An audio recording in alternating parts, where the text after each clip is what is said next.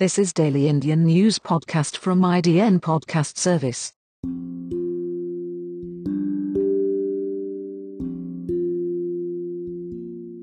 Today is the 20th of June 2020, Monday. This podcast is hosted by Jeff in August. Today's stories are: Coronavirus live updates. PM Modi speaks to CMs of several states to discuss COVID-19 situation. Rajasthan crisis live updates. Gelat meets Congress MLAs lodged at Hotel Fairmont in Jaipur. 7 Indian pharma players race to develop COVID-19 vaccine. Top IAF brass to meet to discuss China border situation. Rapid Rafale deployment this week.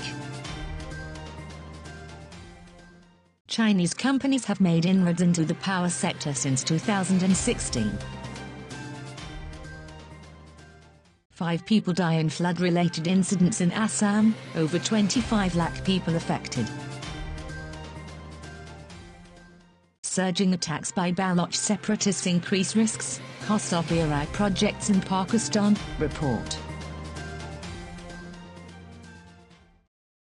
I wear a mask for my fellow New Yorkers. My mama, who's a healthcare worker, nurses and doctors. For my father. For the marginalized communities who don't have access to adequate healthcare. For my children. My community. Essential workers. Transit workers. The immunocompromised. I wear a mask so we can get back to work. Go to school. Share a meal. See a movie. Hug my friends. Dance together. Go to the theater. See our families. Continue to show support. Take care of each other. Our podcast accepted mask challenge, 100 masks at 180 rupees. This offer is only for few days. Go to www.idnpodcast/shopping or tap the link in the description. Coronavirus live updates. PM Modi speaks to CMs of several states to discuss COVID-19 situation. Fresh COVID-19 cases reported in the country remained close to 35,000 for the second day running, even as 671 deaths were added to the toll on Friday, taking the total deaths past 26,000. Active coronavirus cases across the country crossed the 3.5 lakh mark, while total recoveries from the disease went past 6.5 lakh, representing nearly 63% of the total cases. Rajasthan crisis live updates. Gelat meets Congress MLAs lodged at Hotel Fairmont in Jaipur. The tussle in Rajasthan Congress has now landed in court, with Sachin Pilot and 18 other MLAs challenging their disqualification by the Assembly Speaker. However, the matter, which was heard by a division bench of the Rajasthan HC, has been deferred till Monday. 7 Indian pharma players race to develop COVID-19 vaccine. New Delhi. At least 7 Indian pharma companies are working to develop a vaccine against coronavirus as they join global efforts to find a preventive to check the spread of the deadly virus that has already infected more than 14 million globally. Bharat Biotech, Serum Institute, Zydus Cadila, Panacea Biotech, Indian Immunologicals, Mindvax and Biological are among the domestic pharma firms working on the coronavirus vaccines in India. Vaccines normally require years of testing and additional time to produce at scale, but scientists are hoping to develop a coronavirus vaccine within months because of the pandemic. Bharat Biotech has received approval to conduct phase I and II clinical trial for its vaccine candidate Covaxin, that has been developed and manufactured in the company's facility in Hyderabad. It last week started human clinical trials. Leading vaccine major Serum Institute of India has said that it is hoping to develop a COVID-19 vaccine by the year end. At present, we are working on the AstraZeneca Oxford vaccine, which is undergoing phase 3 clinical trials. In addition to this, we will also start human trials in India in August 2020. Based on the current situation and most recent updates on the clinical trials, we are hoping that the AstraZeneca Oxford vaccine will be available towards the end of this year, Serum Institute of India CEO Adar Poonawalla told PTI.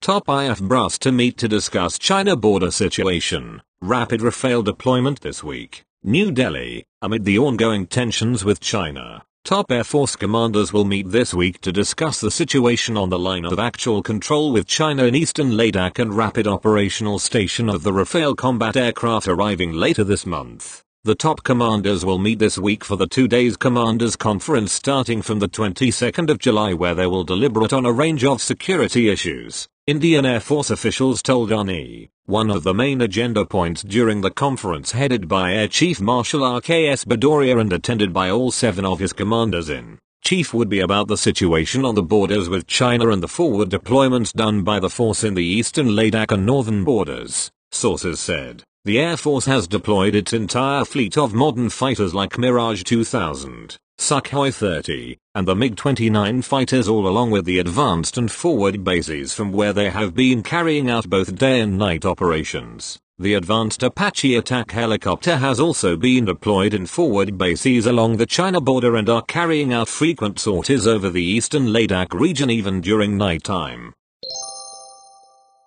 Chinese companies have made inroads into the power sector since 2016. New Delhi, the government moved to keep Chinese companies out of power transmission and distribution, T&D, projects couldn't have come any sooner. Industry data shows Chinese companies have been making steady inroads into the strategic sector, winning contracts for installing intelligent control systems in parts of the national grid and at least 46 city networks between August 2016 and March this year. Chengdu-based Dongfang Electric Corporation, one of China's backbone enterprise groups directly administered by Beijing, alone bagged SCADA, supervisory control and data acquisition, contracts for 23 cities across 5 states and a union territory. ZTT, Shenzhen SDG Information Company and Dongguan Group together won 23 contracts from Discoms and state-run Power Grid, which operates the national transmission network, for installing real-time data acquisition system, also known as reliable communication through optical ground wire. T&D networks form the backbone of any power system. SCADA and real-time communication systems are the nerve centers that make networks smart. That's why sanctity of these systems are important for grid security.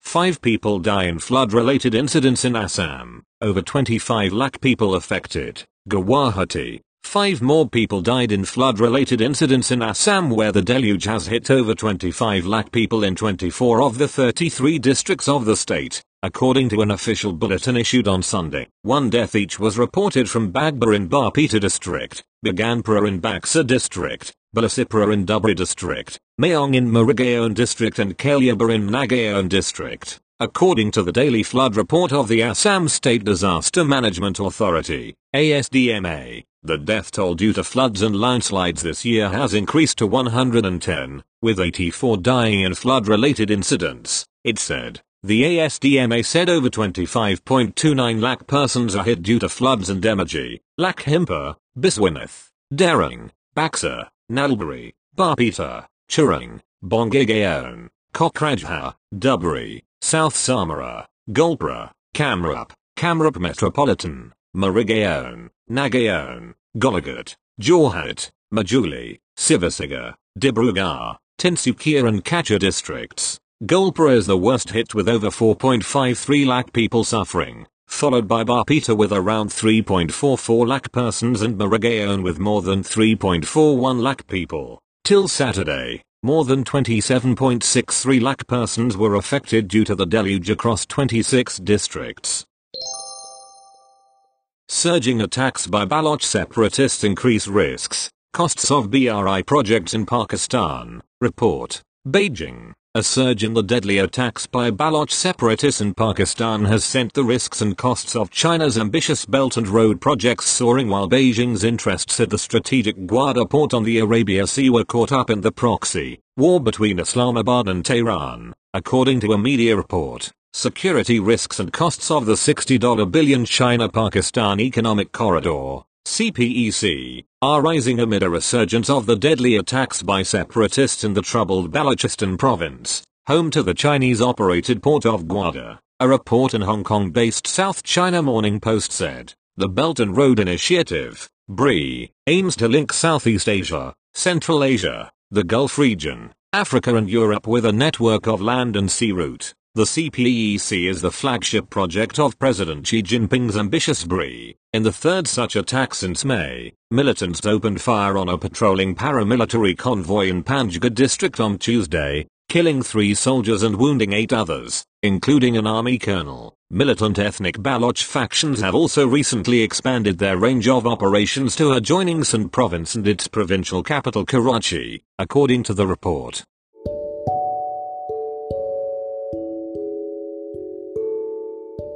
That's it. It's from India Daily Podcast Service. Thank you.